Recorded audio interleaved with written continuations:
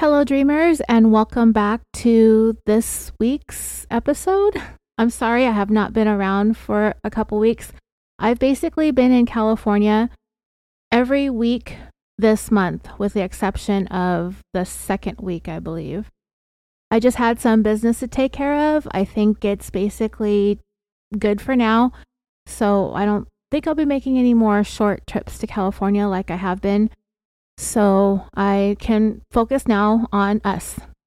I have a few notes about the show before we get started. This is an independent one-woman podcast, which means I depend on you, the listeners, to help keep the show in production, and there are a number of ways that you can help. You can leave a nice rating and a review on Apple Podcasts or whichever platforms you listen to your shows on.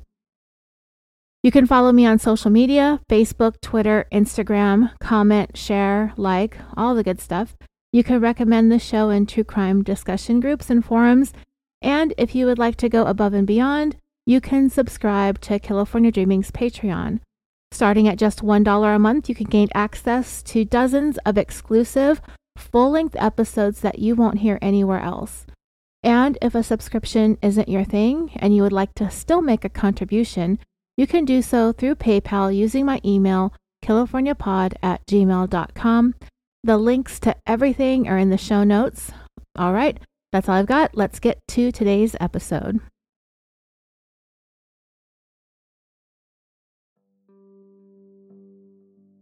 There are a couple of things that brought me to today's episode, which is another case outside of California. I've actually been having kind of a hard time keeping up with this podcast over the last couple of months, you may have noticed. So what I've been doing when a story comes into my brain, I just go with it without thinking too much about the geography. But what I am going to do for you is I'm going to, at least for a while, try to take the show back to its roots, the way I originally formatted it. I'm going to slow it down, I'm going to mellow it out, and I'm going to reach way back to the way things used to be when I was too worried about putting too much of myself beyond the sound of my voice out there. So, that being said, this is a wood chipper episode. But I might just be able to help you get a good night's sleep if you're headed to bed right now, just for now. So it all started a couple of weeks ago with a recording session that I was having and a wood chipper. I was recording about 3 weeks ago, and it was right after a large storm had come through this area. There were people working outside my apartment cutting down a severely damaged tree, and they were putting it through a wood chipper. The noise may or may not have been picked up by my mic. I may have been able to talk over it. But the real problem was it was very distracting, and I had a hard time getting through that recording. So while I sat around and waited, I took a video of those guys out there with the wood chipper, and I posted it in our Facebook discussion group. One of you, maybe a couple of you, commented that the next episode should include a wood chipper. So here we are.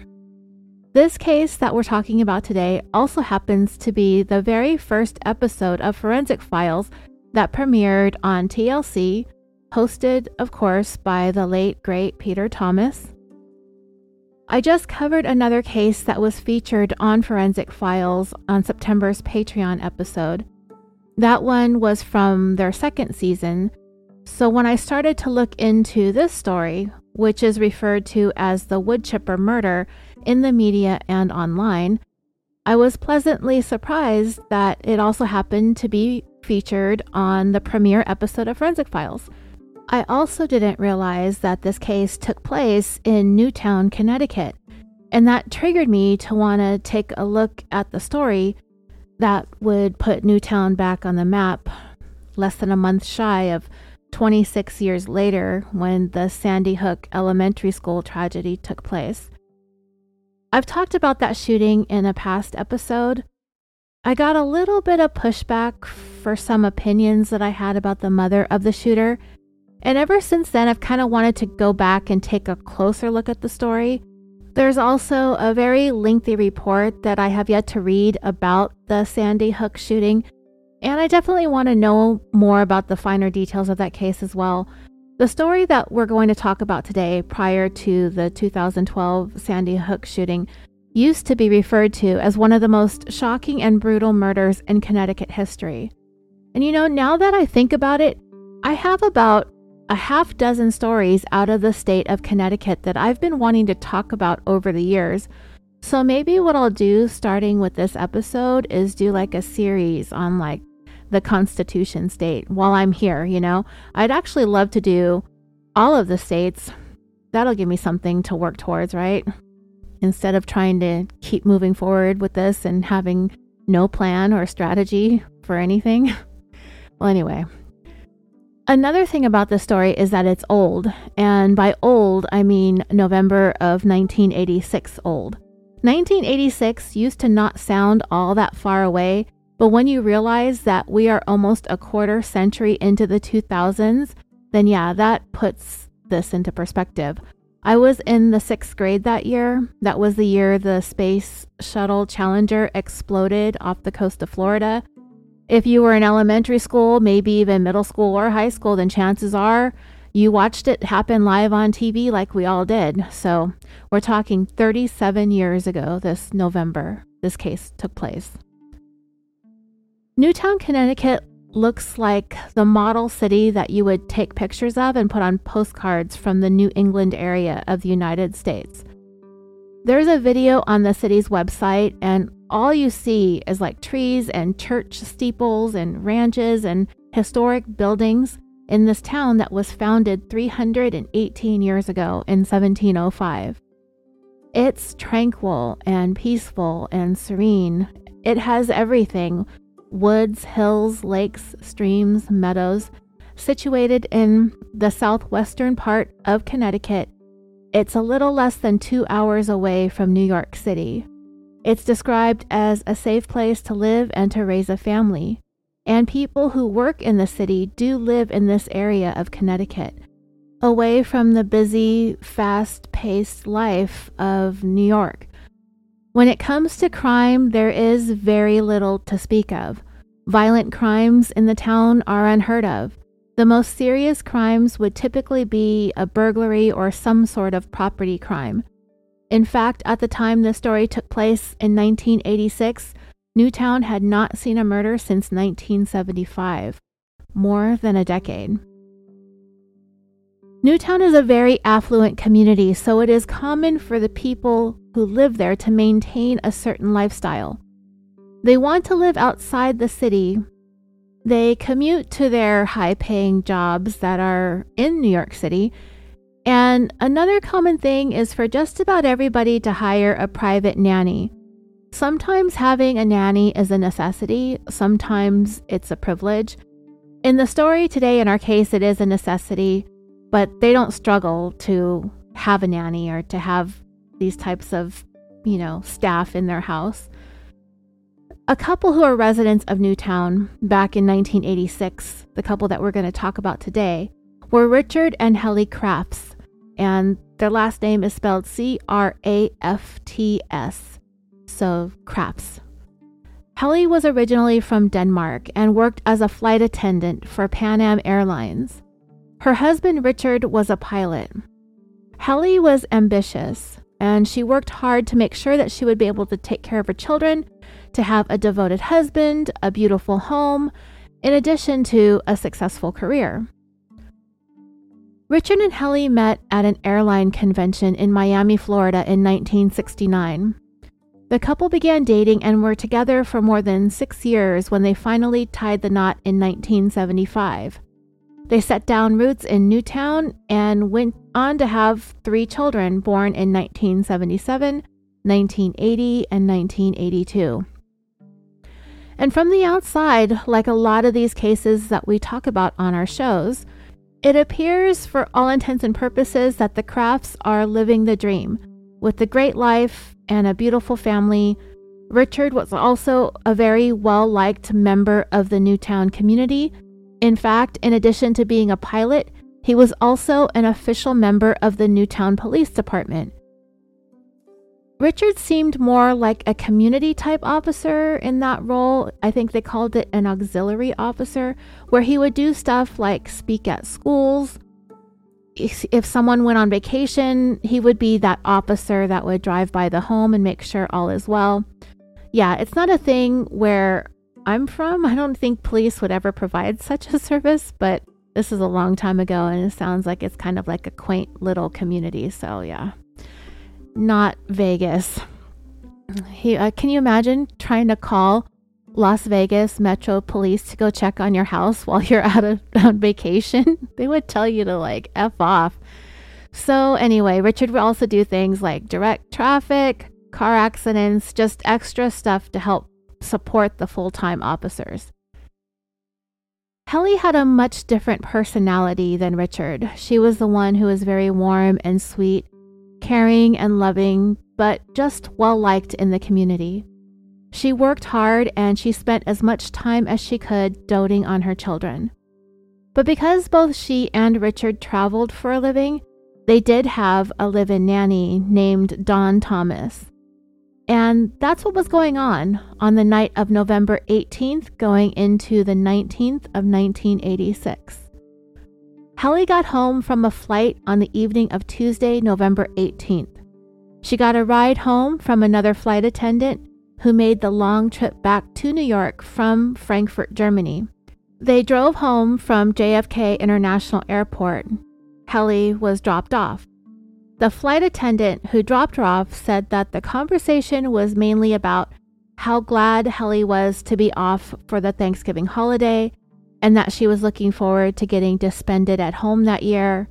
The holidays are very busy for the line of work that Helly and Richard were in, so it's understandable that she was excited. Thanksgiving was coming up the following week. When Helly arrived at home, Richard was having dinner with Dawn, the nanny, and the 3 kids. Helly had made it home just in time to join them. The colleague who gave her a ride said that she could see that the house was busy and all the lights were on. Everything seemed normal as she pulled up and dropped Helly off. When Helly saw that everyone was there, she made the comment to her coworker, "Oh, Richard's home." So not too long after Helly got home that evening and sat down with her family to join them, snow began to fall.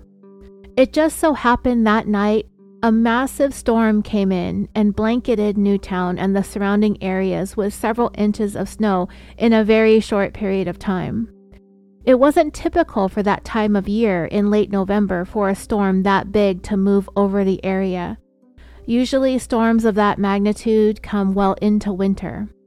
This one came in that evening, and it ended up knocking out power to several neighborhoods in Newtown, and that included the Crafts house.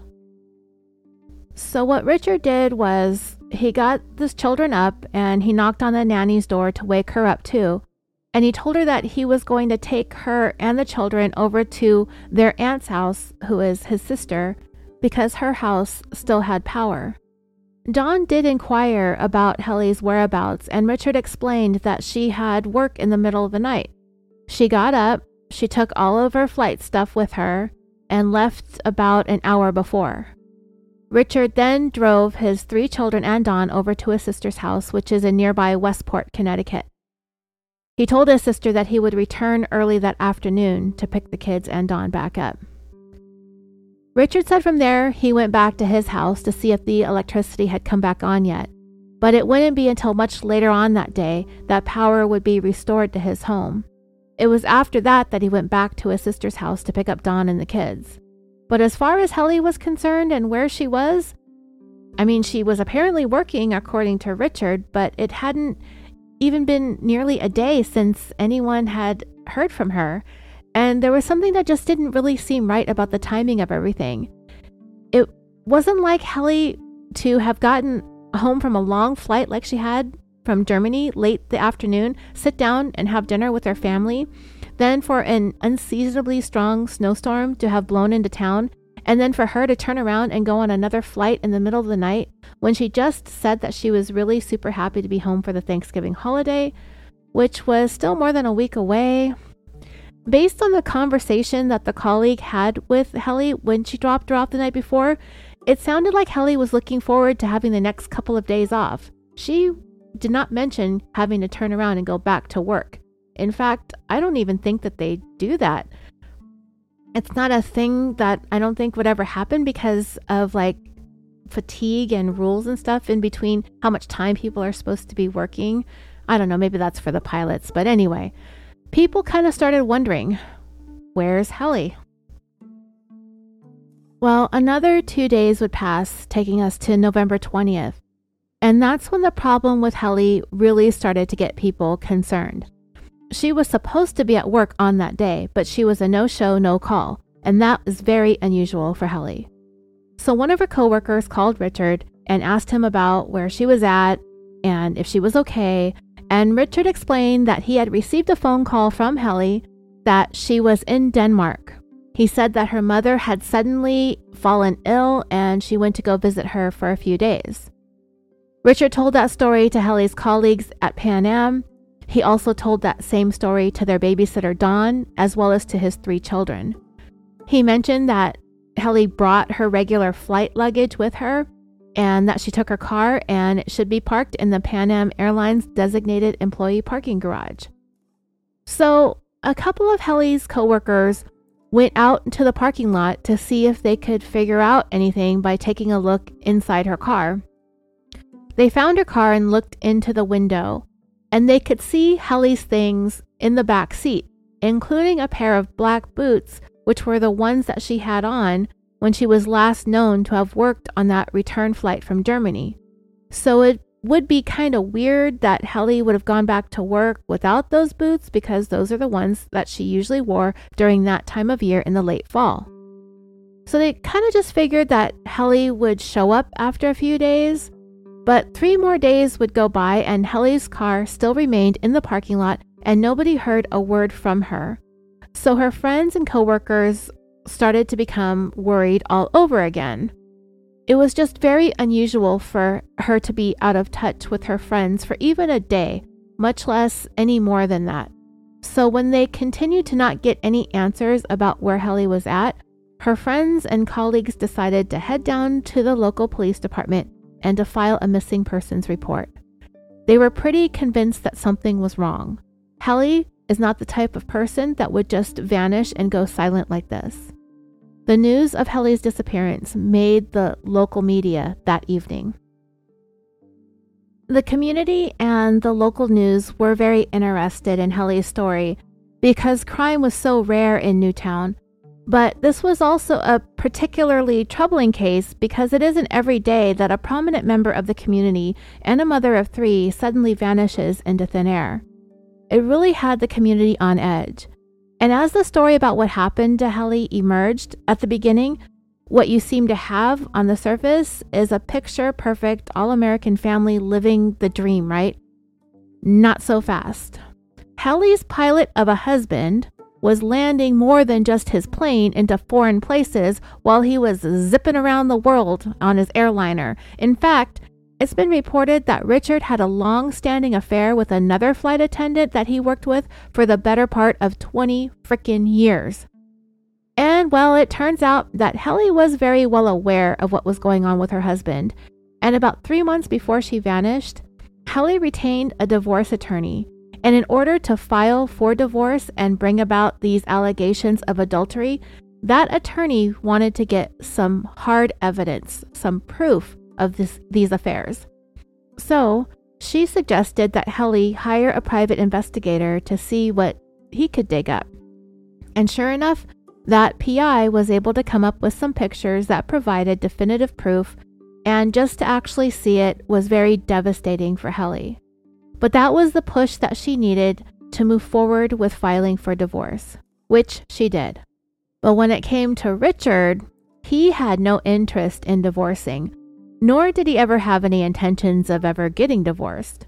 In fact, when Helly did file and went to go have him served, Richard actually refused to allow himself to be served with the divorce papers by the sheriff deputy who came over to serve him. He came up with a whole bunch of excuses. He refused to take the paperwork. He made appointments to come into the sheriff's office in person to be served, but then he would never show up. Remember, Richard was an auxiliary member of the law enforcement in Newtown. They don't really talk a lot about this guy and what he was like as a person. But Richard, he's a pilot and he's a cop. He's an adulterer.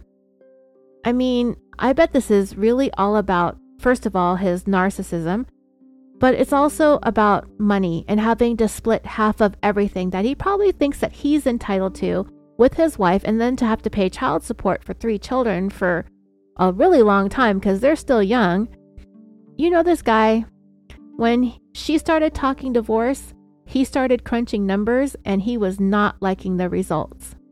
Richard doesn't want to avoid divorce because he loved Helly and wanted to work it out and keep his family intact. He didn't want a divorce out of pure greed. Right before Helly left for her flight to Germany, she and Richard had an argument about divorce. But they agreed to sit down and talk about it when she got back home. A week went by and there was still no word from Helly. And it was getting close to the Thanksgiving holiday, which was a thing she was very much looking forward to. Helly's friends were not believing that she would be out of touch with them for this long, nor did they believe she would not be home for the holidays. So one of her friends decided to call Helly's mom over in Denmark. Remember, Richard had been telling everyone that she was visiting her sick mother, and I guess that was just going to be his story indefinitely.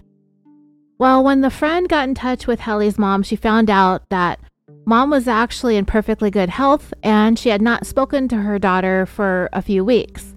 And she certainly hadn't been there in the last week visiting her either. So now they knew that Richard had been lying to them all along about Helly's whereabouts. And this just makes everyone start to think he's hiding something. And they're even more worried now. It's no surprise to find out that Helly's friends, they didn't like her husband anyway. Not shocked. It's easy to tell when you have a best friend and her boyfriend or her husband doesn't treat her properly and all the friends just smile to his face and put up with him because you love and care about your friend. So when he lied to them about her visiting her mother, they already had a bad feeling about him. So it was easy to start being suspicious of him right away. Richard ended up taking his kids to his sister's house for Thanksgiving dinner. The sister where he brought the kids the night that the power went out in the house and Helly vanished forever, apparently.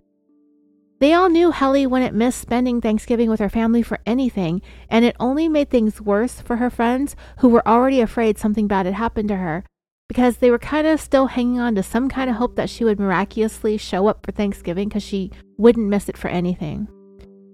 And it's not just because she wasn't showing up for work or for Thanksgiving holiday, and it wasn't even the fact that Richard had been lying to them about where Helly was at. No, there was more going on in the background. Helly had been telling some of her friends some ominous things. And it wasn't even really about the affair, but actually Richard's attitude and behavior towards Helly. She had been getting some really bad vibes from him. She felt like he was so angry with her to a point where she was afraid things were going to turn violent.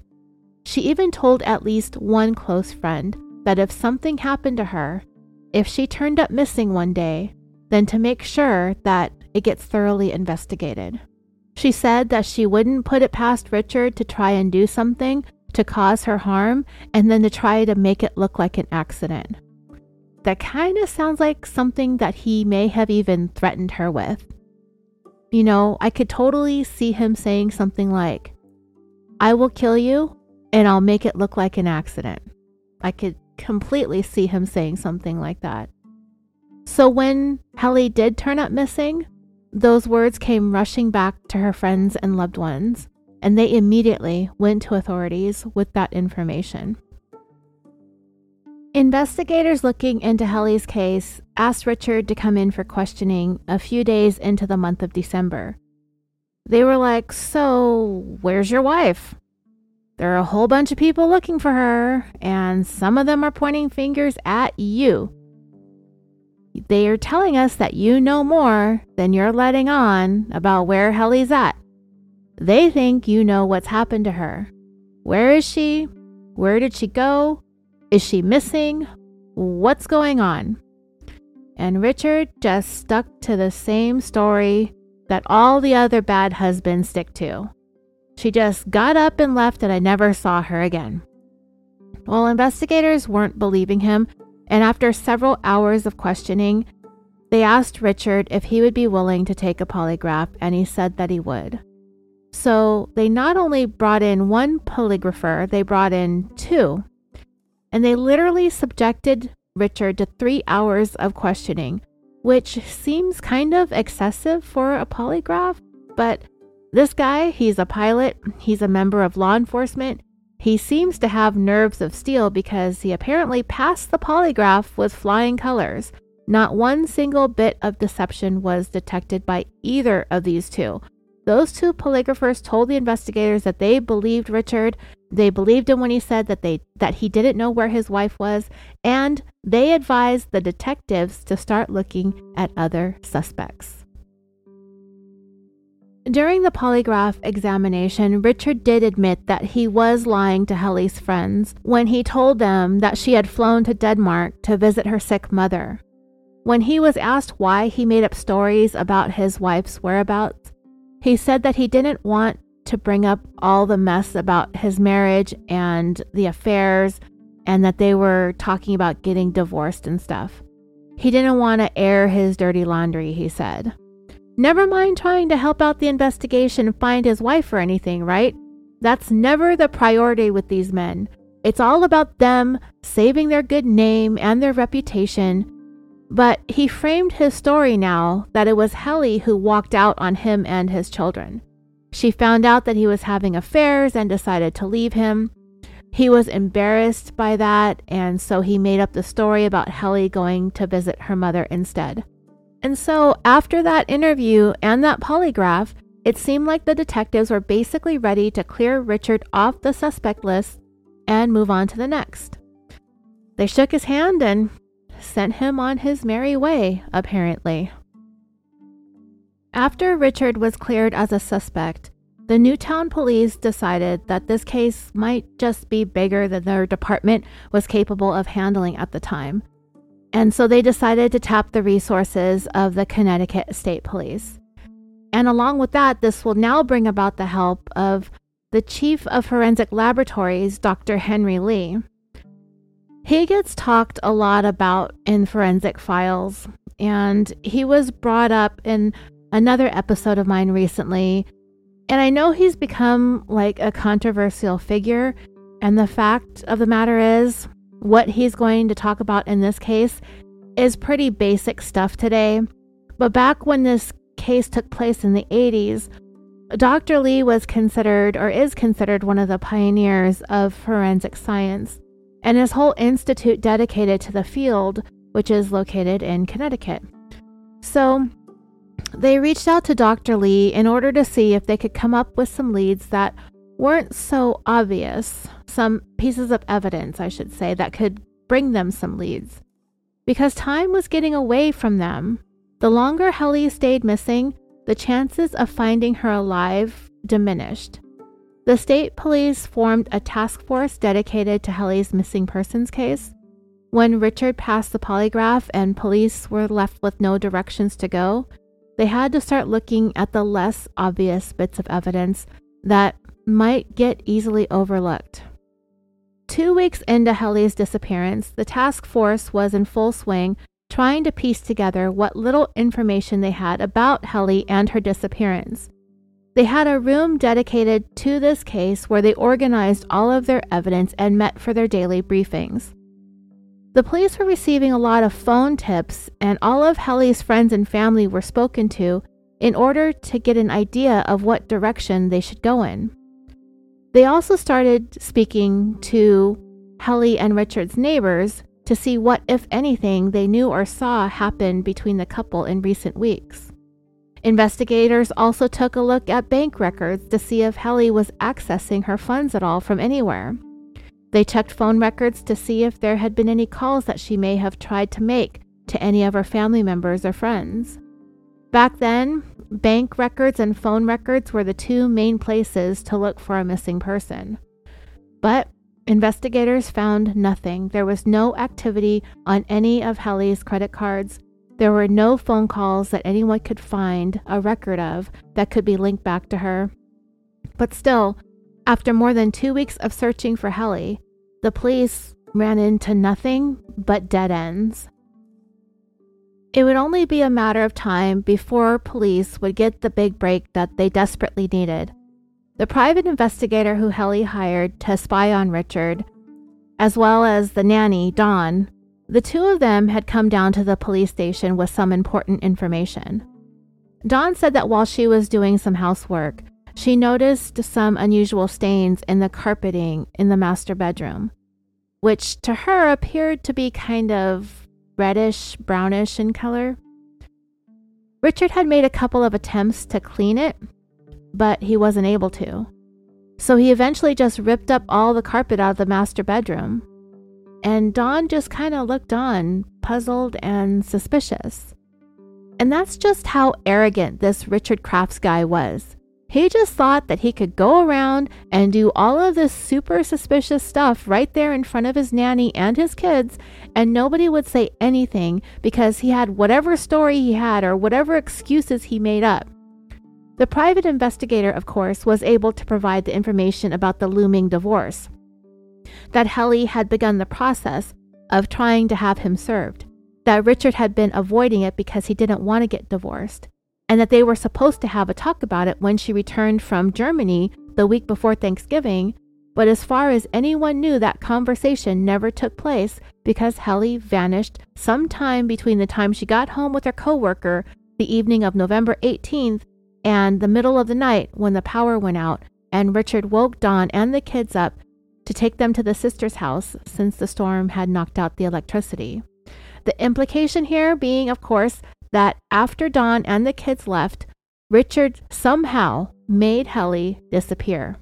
And the remnants of what he left behind included those stains on the floor. The investigation into Helly's disappearance continued into December, and her husband Richard was back to being the main person of interest based on the information provided by the nanny and the private investigator. Authorities were no longer willing to just overlook Richard because of his polygraph results, no matter what the polygraphers suggested they do. The more investigators dove into this case, the more questions that they were coming up with. For instance, why would Helly just up and leave her children in the middle of the night and vanish without so much as a word to them? Why would she just all of a sudden cut off all contact with the rest of her family and friends as well? There was nothing about Helly to indicate that she was the type of person who would just up and leave like that, especially when it came to her kids. Also, back to what the nanny, Dawn, had witnessed, those stains on the carpet. She saw the stains and she did ask Richard about them. His explanation was that during the storm that came through the night that Helly vanished, which is called Storm Carl, and it hit Newtown particularly hard that very night that Helly disappeared. I read an article by a journalist who was a cub reporter at the time for the Newtown Bee, and she wrote about the storm, and not just one missing wife, but 3 of them in the 1980s, all of them from Newtown. The article said, quote, "Little did I know that a year earlier, just down the road was a barn belonging to a young mother who was missing.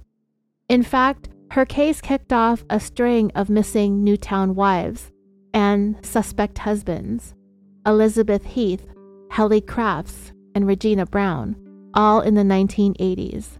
These murder cases would embroil and devour the Newtown Police Department, for which I had just been hired to cover as my beat." That's kind of an interesting article, so if at the end of the second part of this episode, because this is going to be 2 parts, if I have some space, I will read more of it to you about these other cases that this reporter had covered in the 80s, Helly being one of them. So anyway, Richard said that the stains on the carpet came from a kerosene heater that he was using when the storm caused the power outage. He said that he had gone down to the garage and brought both of their heaters inside and placed one of them on the floor in the master bedroom, and that kerosene had accidentally spilled out of the heater, staining the rug. Richard said that he tried to clean it, but it wasn't coming out, so he ripped up the carpet himself and dumped it in a landfill that services Newtown. He said that in order to make it easier to transport and move the carpet, that he cut them into 2-foot strips. Well, Helly's private investigator decided that he wanted to go and search for those pieces of carpet. And while he did actually find some pieces of it after hours of searching, when they were sent over to the lab, they weren't able to find anything to indicate that Helly had bled on any of the pieces. So the pieces of carpet that did have those stains that we are assuming was blood, maybe Richard threw that someplace else and he just got lucky that the private investigator wasn't able to recover that particular piece. While that was disappointing, the private investigator actually took it upon himself to continue to assist with the investigation and to make sure that the police stayed on top of it as well. He was convinced that Richard was the one who caused Helly to disappear, and he wanted to prove it. And there are some who are involved in this case who said that if it weren't for the private investigator, the police may have continued to ignore Richard as a suspect, which they had clearly been doing after he passed that polygraph test. They probably had to take a good look at their policies when it comes to developing a suspect and how much stock to put into polygraph results. They didn't have any good leads anyway, so it didn't really make a difference. I think they could have just kept on looking at Richard, especially because he lied. So they started taking a look at Richard's bank account records to see what he had been up to in the days and weeks leading up to and following Helly's disappearance. And when they started to look at some of the transactions on Richard's credit cards, they found some interesting things. But most curious were the things that he was buying and charging on his credit card in the days after Helly disappeared, such as a whole new set of bed linens, including a comforter and pillows. What made it unusual is that he bought this stuff in the middle of this huge storm. It was such a severe storm that it really stood out as odd timing because nobody was out and about. The ominous thing that investigators found on Richard's credit card records was the fact that he rented a wood chipper also during this huge storm that blew through Newtown the night that Helly disappeared. During the storm, Richard rents a wood chipper. I mean, it's a thing that might be explained away. There's lots of downed trees and branches, but I don't think there are people out there with wood chippers putting branches and parts of trees through these machines while the actual storm is in the middle of happening. But maybe Richard felt like cleaning up, I guess. Yeah, right. Nobody's out there during the storm picking up downed trees and branches. You're going to get hit by some downed trees and branches. The date of the rental was on the 18th. That's the day Helly came home from Frankfurt.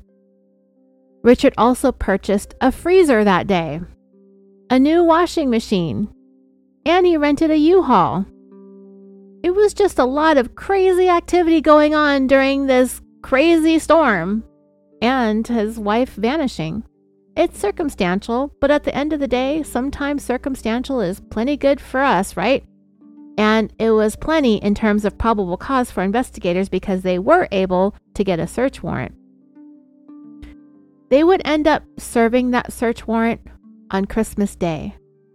On this video that I watched on YouTube about this case, they interviewed Dr. Henry Lee about this particular segment, and he said that they specifically picked Christmas Day to serve the search warrant because they didn't want to make the kids feel bad or make them suffer anymore because of what they were going through with their mom being missing and all. And Dr. Lee also said that they didn't want the neighbors being too nosy, so everyone agreed that they would serve this warrant in kind of like a low-key way to not bother any of the neighbors.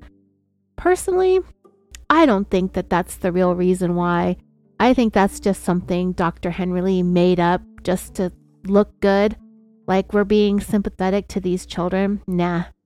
I think that they didn't want to run into any interference from Richard. he's kind of sort of been a step ahead of police and investigators and detectives with an answer for everything this whole entire time. Remember, he's a member of their law enforcement force. I think this was still a time when police kind of sort of treated people with what they called kid gloves. And it's been a really long time since I've even used that term anymore, honestly, because it doesn't seem like people with a high standing in the community or even celebrities these days, they're just not given special treatment like they used to be. And I think Richard Crafts had been such a pain in the ass for these investigators that they waited for him to go out of town, down to Florida actually, to spend the holidays there in the warmer climate with the kids. And I think it had more to do with the police not wanting to have to deal with Richard as opposed to them not wanting to ruin Christmas for the children. And that's just my opinion. Dr. Henry Lee gets to have all of his whack opinions, and I get to have mine too. When they served the warrant and they went into the house, they found the whole place looked like it had been ransacked. The home was completely tossed upside down. All the carpeting had been ripped up, furniture had been overturned or missing. It looked like it had been staged. Like I said, Richard Crafts was always a step ahead. But his biggest problem is that he thought he was the smartest guy in the room. He thought all this messing around and tampering with evidence was going to cause him to confuse the investigation to a point that he'd be able to walk away from it. And that's what I think is going on here. I think Richard planned this vacation and staged this to look like his home was burglarized while he was away, turning himself into a victim. They also found that some items had been recently put into the fireplace and burned. And I'm not exactly sure what they found in the fireplace, but it appeared that there were some remnants of things that just don't go in there, things that look like pieces of furniture, maybe something that broke or perhaps got blood on it. They also found 2 bed frames with the mattresses missing. They also found a king-size mattress that had been flipped onto its side and leaning up against a wall. When investigators brought that mattress back down into its place, they found blood stains on it. And those stains were near the end of the bed where the nanny had said she had seen dark stains on the bedroom carpeting. Samples of the blood from the mattress were collected for analysis. But the kinds of testing of blood that was available at that time, back in the 80s, the only thing they could test for was blood type, and whether the person who the blood came from was male or female. When the blood was tested, it was confirmed that the blood had come from a female, and the type was O, which is what Helly's blood type was. When it comes to the way the blood was deposited on the items that were found to have been stained, according to Dr. Henry Lee, it came from some kind of medium impact type spatter. So there was some kind of blunt force hit that produced that type of spatter that Henry Lee observed at the scene. We're all familiar with all that sort of stuff by now, but like I said, in 1986, this was new science. And even though they have all this really valuable evidence now that they're finding inside the Crafts home, it wasn't as valuable as it would have been today. And it also wasn't as meaningful because people didn't know very much about this stuff. This case, Helly's case, is riddled with challenges. They felt like the motive was shaky, but I disagree with that completely. You're talking about a guy who had been carrying on affairs for pretty much their entire marriage, and we can already tell that this guy is greedy, self-centered, narcissistic. He's the kind of guy who has to get his way, no matter what it takes. He was not going to be pushed into a divorce. He was not going to split his assets. He was not going to share custody of his children. Richard Crafts was a very controlling and manipulative man. Just look at all the trouble that he's gone through to not have to get divorced. It's absolutely nuts. Among the other things that investigators did not have, aside from what they believed to be a weak motive, is they didn't have a murder weapon. They didn't necessarily have a crime scene to work with. At least the one where Helly ended up at. So far, they've come up with no witnesses to anything unusual. And worst of all, they had no idea where Helly was at.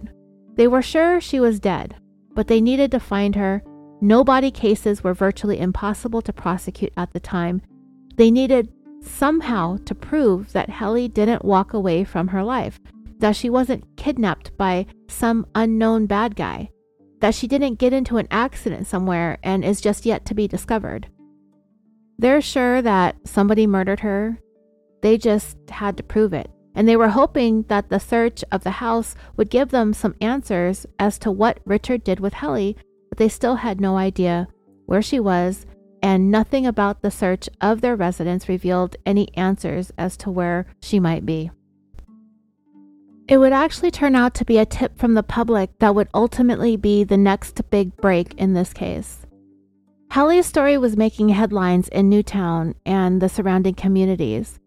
And as a result of the publicity, on December 29, 1986, a snowplow operator named Joseph Hine contacted police with some critical information. On the night of the big storm Carl that swept through Newtown on the night of the 18th, going into the 19th, Joseph was actually out there in the middle of the night with his snowplow, clearing the roads when he saw something unusual. There was a man alone on a steel bridge in the very early morning hours. Nobody was out that night except for people who work on the roads and on the highways. The man had a wood chipper on the bridge, and he was operating it in the middle of this terrible storm. He had it pointed over the side of the bridge, which crossed over the Housatonic River. And remember, they already have the bank records showing that Richard rented a wood chipping machine on November 18th. But the snowplow driver did actually get a look at Richard and was able to identify him because as he got closer with his snowplow, Richard actually turned and faced him and waved for him to go around. And then a few hours later, when the snowplow driver, Joseph, crossed over the bridge for a second time, it was closer to sunrise, he saw that Richard was still there with the wood chipper, working away at whatever he was feeding through that thing. And with that, Richard finally became the prime suspect in Helly's disappearance. And now they have a lead that took them to the likely crime scene. And the thought of what they may or may not find there, based on the snowplow driver's information, whatever the case is, or whatever the case was going to be, it was going to be gruesome. Investigators got their crime scene people together very quickly and made their way over to the area where the snowplow driver said the wood chipper was pointing. And it was at a location right along the shore. So whatever Richard was putting through the wood chipper, not everything was landing in the water, fortunately for investigators. They set up a whole bunch of tents, and everybody, including Dr. Henry Lee, basically just grabbed a handful of the fresh wood chips that they were finding along the shore of the river and began the painstaking process of sifting through it all to try and sort what might be anything other than branches and leaves. The media also began to show up as the word started to spread about Richard Crafts potentially having been on the bridge the night of the storm, the night Helly vanished, with a wood chipper. The searchers worked for hours on end, and it was freezing cold outside. This is the middle of winter in Connecticut, and they're just hoping amongst all hope that they find the most minuscule pieces of evidence, what they believe to be the last bits of Helly Crafts' earthly existence. The searching continued for several days in this extremely cold weather, but they were able to recover the evidence that they so desperately needed. In that TV show that I watched about this story on YouTube, Dr. Lee listed the number of items that they found: 56 bone chips, 2,660 hairs, one tooth which had some dental work done to it, one toenail, and one fingertip. The total weight of everything that they found that came from a human body came to just under 3 ounces or 85 grams. Even though it was a really small amount of what was left of her, it was enough to show where Helly ended up. These were her remains. It was all that was left of her, and it answered the questions: what happened to Helly? and that she was in fact murdered. And the way the bone chips were made, the bone chips that they found, investigators, analysts, they were able to show that the only way that those bones could have ended up broken up into chips like that were if those bones passed through a commercial wood chipping machine. They were also able to match Helly's hair from her personal hairbrush to the hairs that were recovered from below the bridge. The hairs matched up with having been identically bleached and identically dyed the same color. And they were also able to tell that there was some stress and trauma that the hair had been through, indicative of having been made to pass through a wood chipping machine as well. Yes, that man put her head through a rented wood chipper, and investigators were able to pick up 2,660 hairs from it. Human remains were not the only things that were recovered from the riverbank. They found pieces of shredded paper. Those were all collected, and when analysts pieced them together, it turned out to be a letter to Helly from her mother in Denmark. Also near the mail, they discovered shredded up pieces of greenish blue fabric. When that was shown to the family nanny, Dawn, she identified it as being Helly's favorite nightgown. It's believed that that nightgown had pockets. It was kind of like a house dress type of a thing. So it had pockets, and investigators believe that the letter from Helly's mom was inside one of those pockets when her stuff was put through the wood chipper. That piece of toenail that they found was painted pink.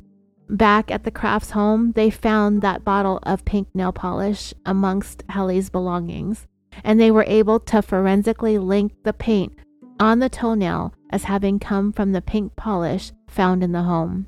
They also identified the tooth with the dental work as having come from Helly as well when it was compared to her dental records. Divers also went into the river to see what, if anything, Richard, the smartest guy in the room, right? To see what he may have dumped into the water. And sure enough, Richard isn't as smart as he seems to think he is. In fact, he's pretty dumb. And he was really close to getting away with this because the police didn't believe he had anything to do with Helly having gone missing early on in the case. In fact, they eliminated him.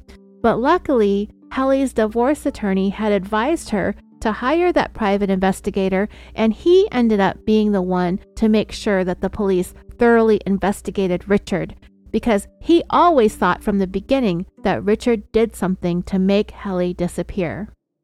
But anyway, the dive team found a chainsaw at the bottom of the river. That chainsaw was also examined by analysts at the lab, and they did find a plethora of evidence stuck to it. Chainsaws, the mechanics of these things require it to have grease on its parts, and this grease actually caused some of the debris from what it was used to cut up, and that debris found stuck to the chainsaw grease included human tissue, small bone fragments, fibers from the greenish blue nightgown, and more dyed blonde hair. All of it was stuck to the chainsaw still, even though it had been submerged in the river for well over a month. Smartest guy in the room, that Richard Crafts, right? Yeah, his dumbass also tried to destroy the serial number imprinted into a metal part of the chainsaw, but analysts were able to restore the serial number, and it was linked back to where it was sold, which was some local mom and pop hardware store. The owner had a shoebox with some receipts in it. When investigators went over there and asked him about the sale of the chainsaw, he picked through all of his receipts that he had in that box, and he found the one for the chainsaw. It was $499 plus tax, and it was sold to none other than Richard Crafts. The serial numbers matched up, and that was enough for Richard to be indicted on first-degree murder charges, which wasn't a thing at the time, meaning there had never been an arrest or a conviction in Connecticut for a murder without a body. It had been a rare thing across the United States as it was. There is a Wikipedia page dedicated to no-body convictions around the world in case you're interested. We covered one maybe a year more ago, maybe 2 years ago. It was the first no-body conviction in the state of California. The victim's name was Thora Chamberlain. And I think it was a 3 or 4 part series that I did on that one. So it's pretty in-depth story when we did it at the time. I read a book about it, so I had lots of details. Anyway, the finding of the pieces of Helly's body was a critical factor in this case. And it's what they were really concerned about when it came to prosecuting, is to not have a victim. Another complication that finding Helly's remains helped solve was the fact that Richard, even if they did arrest him for killing his wife, he technically could not be charged with anything until the medical examiner's office or the coroner makes the official record of her death. But because they didn't have a body, they weren't able to record it and list the cause of death and the manner of death as being homicide. I mean, the cause of death was probably some blunt force trauma, but I don't even know if they would have been able to jump to that conclusion based on the evidence that they had at the home with the blood spatter. But because of that tooth that they found out on the riverbed, they were finally able to make that match to Helly, and the death was finally recorded, and Richard could actually officially be charged with murder. On January 13, 1997, Richard Crafts was arrested at his home. When police showed up, the situation kind of turned a little serious at first. We knew that Richard had his 3 children and possibly even the nanny inside the house, or they knew that. I don't know why I said we as if I was there. So officers searching the search warrant wanted to be very cautious about the way they approached and dealt with someone like Richard Crafts, purely based on what he was suspected of doing, putting his own wife and the mother of his 3 children through a wood chipper. If he's capable of doing something like that, then Richard should be considered a very dangerous man who seemed that he would stop at nothing to make sure that he would never be made to answer for his crimes. I mean, almost stop at nothing, probably short of taking his own life. Richard Crafts loves Richard Crafts far too much for that to happen. Police surrounded the house around midnight, but Richard refused to come out when ordered to do so. For about 30 minutes, they tried talking him out, but they didn't want to turn this into a violent confrontation because they knew he had his children inside. But after about a half hour, Richard finally gave himself up and was taken into custody. The next morning, Richard appeared in court for his arraignment, and with that, the news hit Newtown that Richard Crafts was arrested for the murder of his own wife, Helly. But because of the whole wood chipper thing, the news actually went national and apparently international. Back in the late 80s, there wasn't news available everywhere around the clock. And it's been said that the Richard and Helly Crafts case was really the first one that got that type of around-the-clock news cycle going in the area for the first time, with the media outlets from around the world all of a sudden showing up in Newtown, including, of course, Denmark, where Helly was originally from.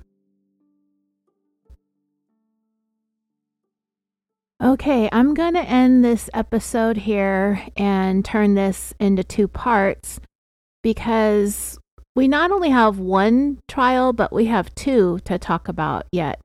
So that's where we will pick up the story from in the next part, which will be out in within a week. As far as the brand new podcast that I'm working on is concerned, Only Us in the Building with me and Justin from Mysterious Circumstances, it is slightly delayed because some time got away from us last weekend, but it's coming within just days. It'll be available. It's the podcast about a show about a podcast, Only Murders in the Building. Each week, Justin and I recap and discuss each episode, starting with season 1. So make sure you keep your eyes peeled for that. You'll know it when it goes live because I'm going to be telling you all about it because I'm very proud of the work that Justin and I have done so far on this new show that we're starting. All right, that's all I've got for tonight. I'm going to get this uploaded, and tomorrow you will be waking up to a brand new episode finally. Thank you all so much for listening. Thank you for understanding that this summer had been super hectic, but I think it's starting to calm down and I'm beginning to find my groove again. And as always, until next time, sweet dreams.